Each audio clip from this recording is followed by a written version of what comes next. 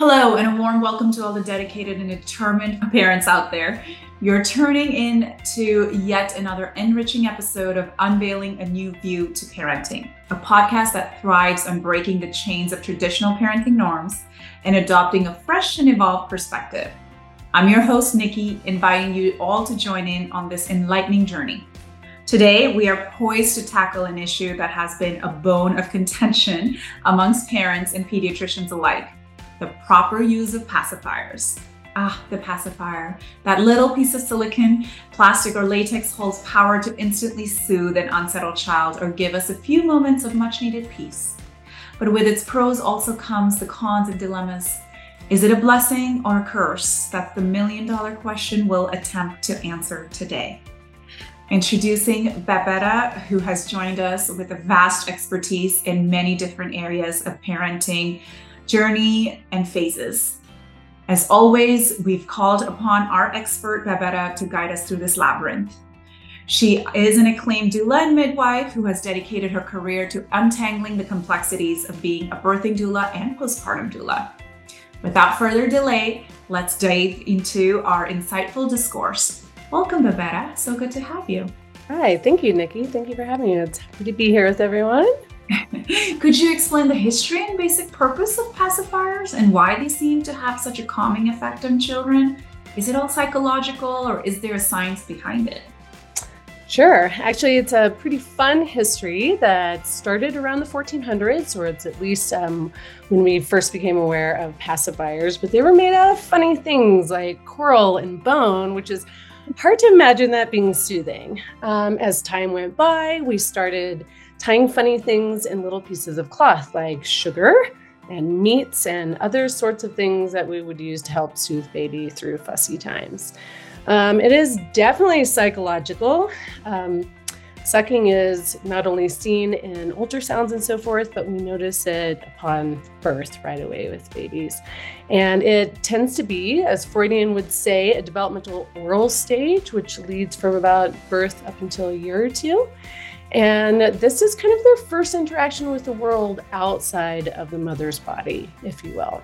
Right. But one of the biggest concerns for parents is the potential negative effects associated with pacifiers, right? Such as dental issues or dependency. So can you maybe shed some light on these concerns and how to prevent or minimize them?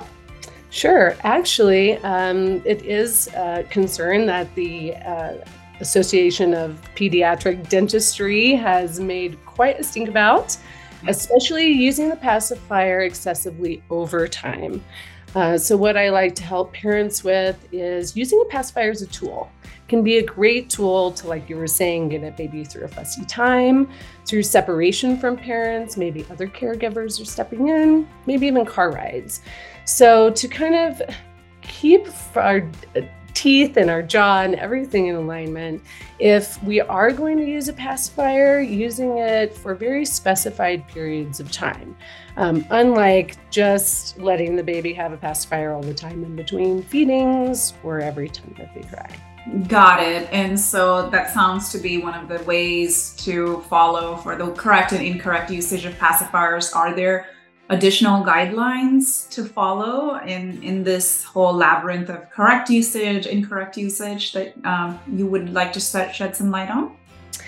Well, you're choosing a pacifier to use when they're young is a choice, and not every parent makes that choice.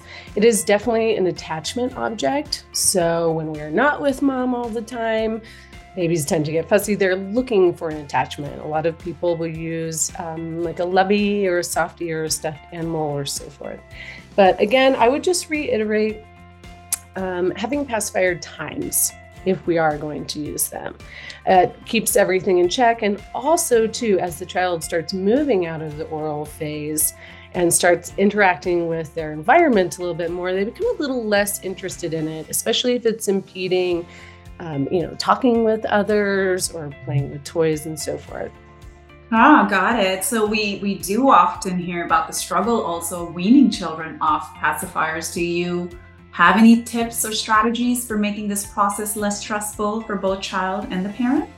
I do. Actually, so pacifiers, as opposed to thumbs and fingers, can sometimes be a little easier to get rid of because we can take it away. That being said, when we are working through weaning, using positive reinforcement is really helpful. So letting the child know that what a great job they're doing in dealing with maybe something that's stressful or separation when they're not using the pacifier. Again, if we've already set up or need to transition into pacifier only times and or switch it out for a lovey or a stuffy. I do know some parents who do a cold turkey, and it can be upsetting for the child, but also as long as the parent is involved and providing a careful container, it is a short-lived disappointment and they move on to experience childhood without it.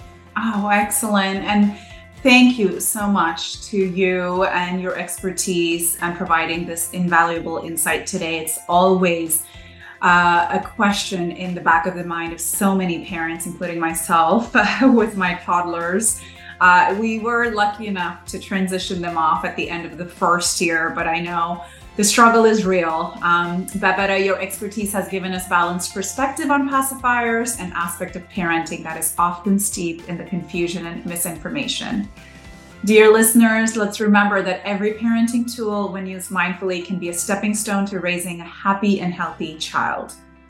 For more guidance on your parenting journey, do visit our website, misspoppins.io, and remember to download our mobile app.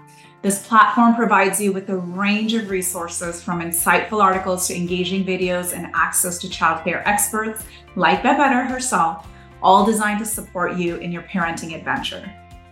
As we conclude today's session, let's carry forward the knowledge that every decision made, no matter how small it seems, significantly impacts our child's life. And remember, you're not alone in this journey.